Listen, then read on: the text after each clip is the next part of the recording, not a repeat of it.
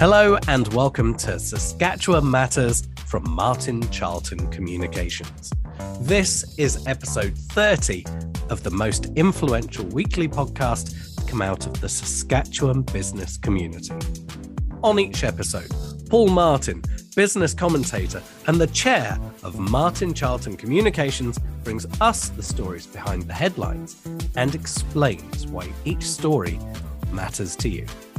On today's episode, in the recent hit movie Encanto, we don't talk about Bruno was a very big theme, but it was knowledge which was lost in a previous generation, and the reason why he was never discussed was, well, never discussed until something went horribly wrong for the family. So, a bit like the movie, should we talk more? Paul, what's your thoughts?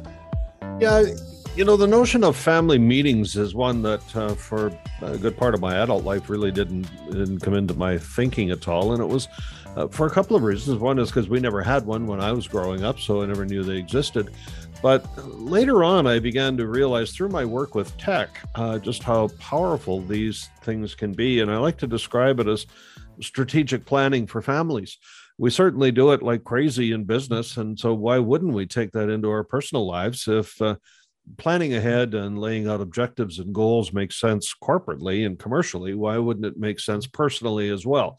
So that's kind of where I come from on this thing. And as we began to explore and experience what would happen with family meetings, I began to realize just how powerful these are as an instrument of, well, on many levels. One is just simply pure old-fashioned communication among family members. There is a dynamic that happens in a family meeting that seems to take down barriers and allows people to communicate more freely. But secondly, also is kind of like planning, like getting organized. And so I've become a big advocate of it. I've seen how strongly it works. I've used it in my own family. And I have to tell you that when we did it with my own, I have two children, and when I did it with them when they were much younger, they're grown up now and have their own kids. But it was remarkable how seriously they took it.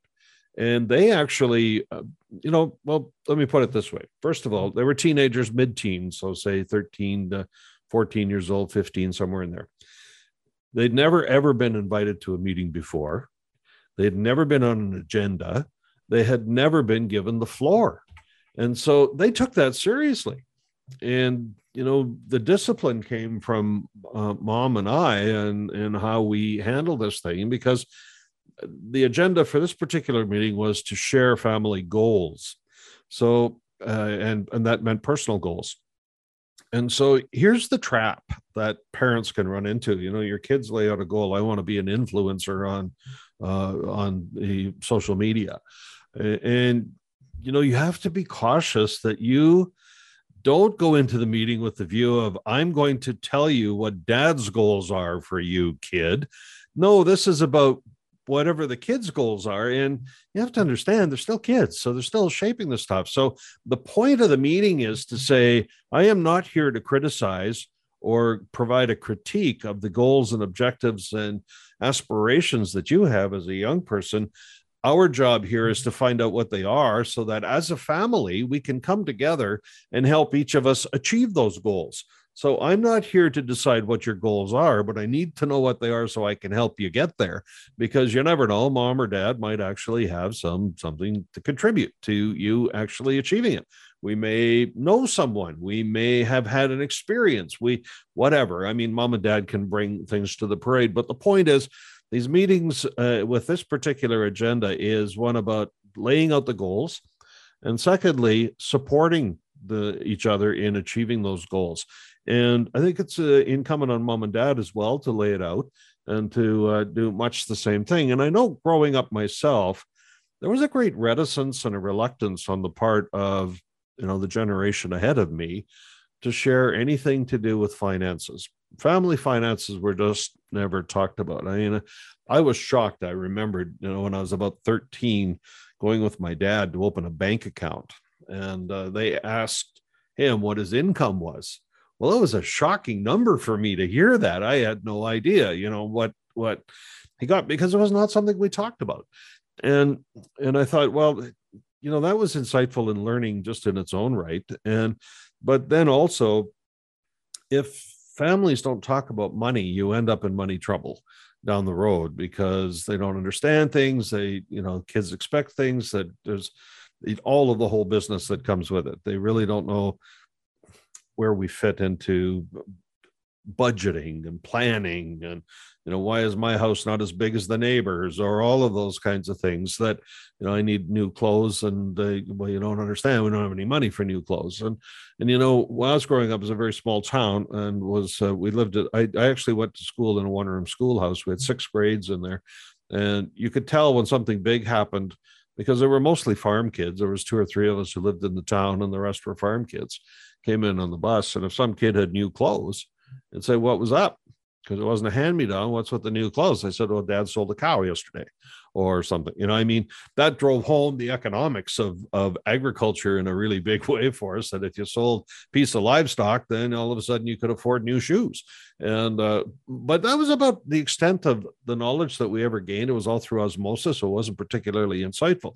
So when I saw these family meetings start to happen, I began to realize that you don't have to lay out the kind of a ledger or a financial statement, but some generalities often offer some insight, and they begin to shape the attitudes that young people have towards finances, because without information, they will simply make it up or get it off television or something.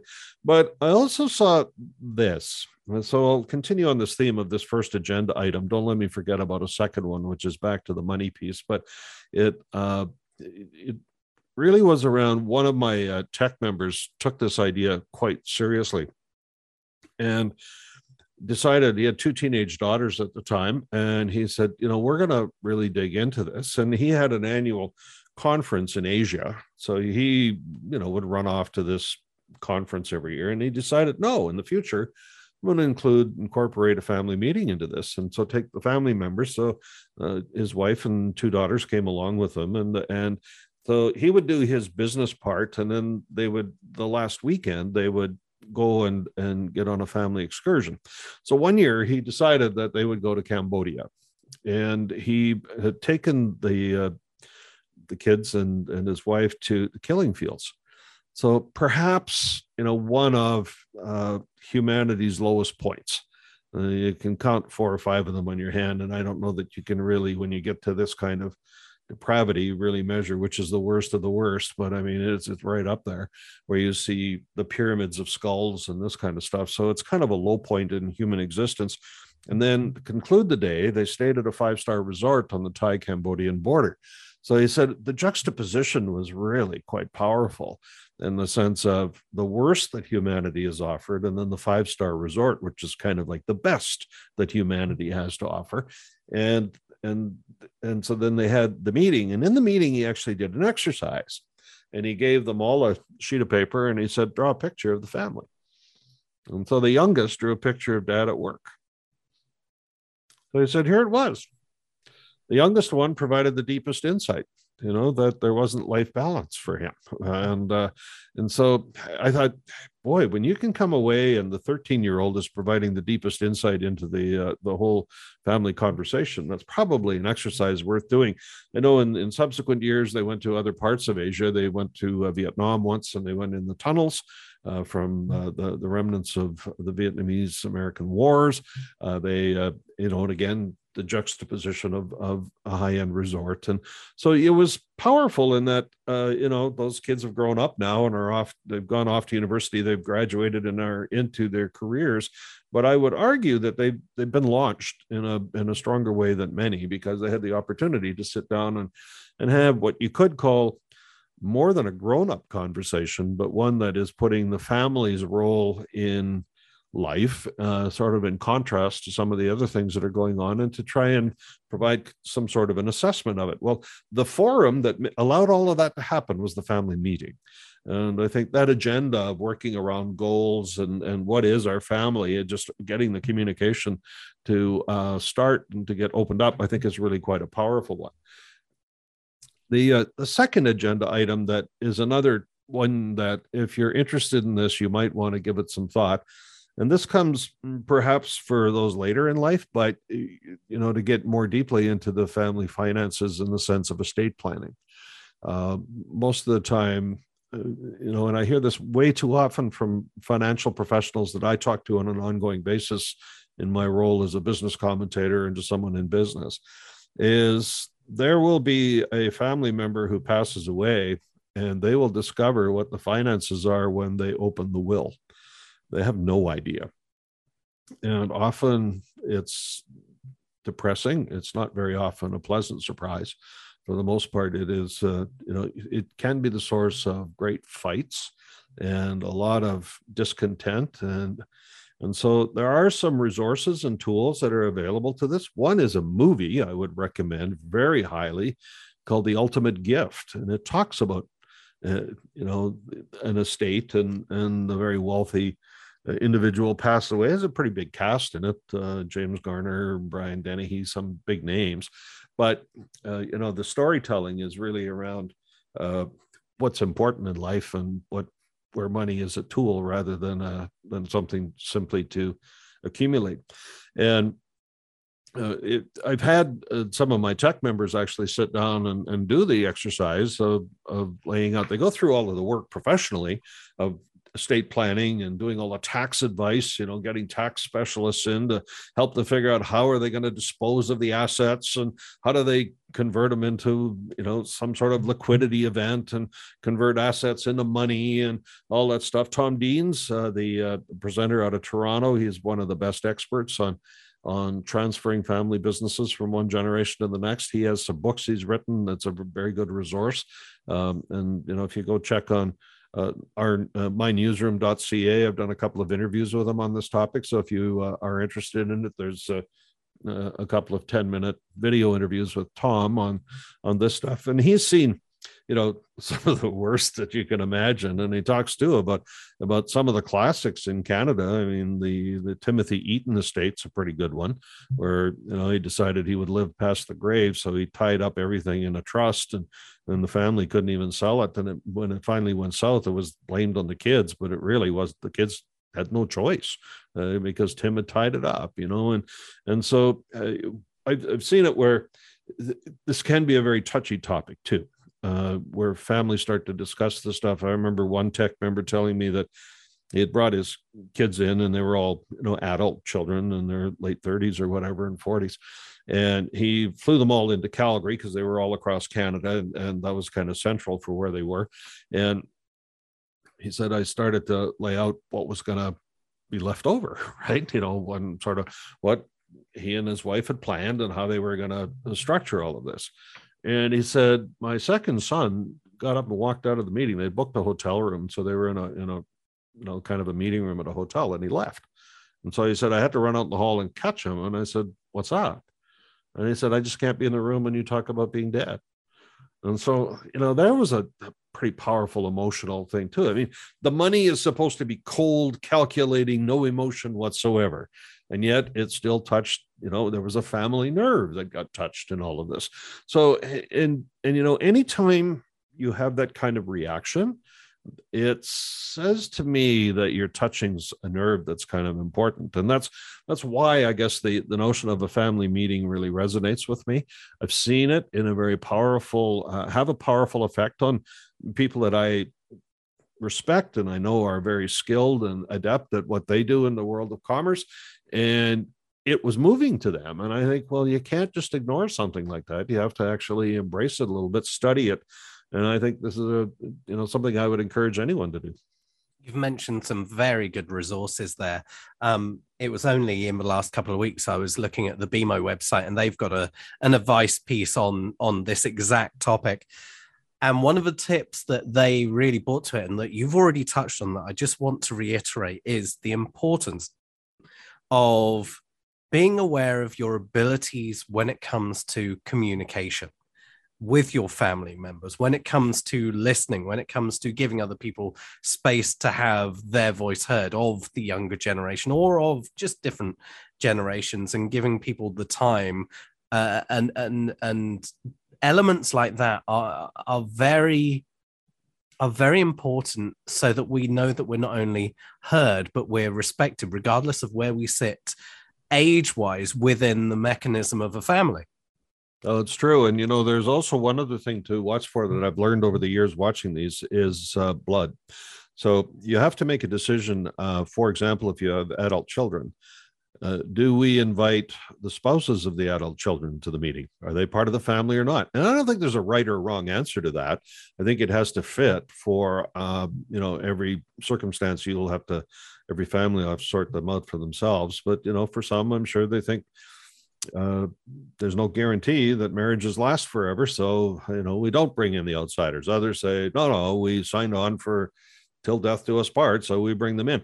That's just one of the things to look at. There's also another resource that is useful in the family transition of business that used to be called the Canadian Association of Family Enterprises. It has a new name now. I don't remember what it is, but CAFE is the old name. And they had produced a publication, and it was around the notion of fair versus equal. They have 3 kids. And this is a big, big, big, big one in Saskatchewan, because the family farm is usually the kind of carved up, the entree at dinner and this thing. So you have 3 children and only one wants to stay on the farm. So you give that kid the farm, and then the other 2 get paid out in cash, their equal share of what the value of the farm is. So here's what happens. 2 get cash, walk away, no risk. 1 gets handed a business that's just been mortgaged to the Gunnels to fund the payout for the other 2, and we called it equal.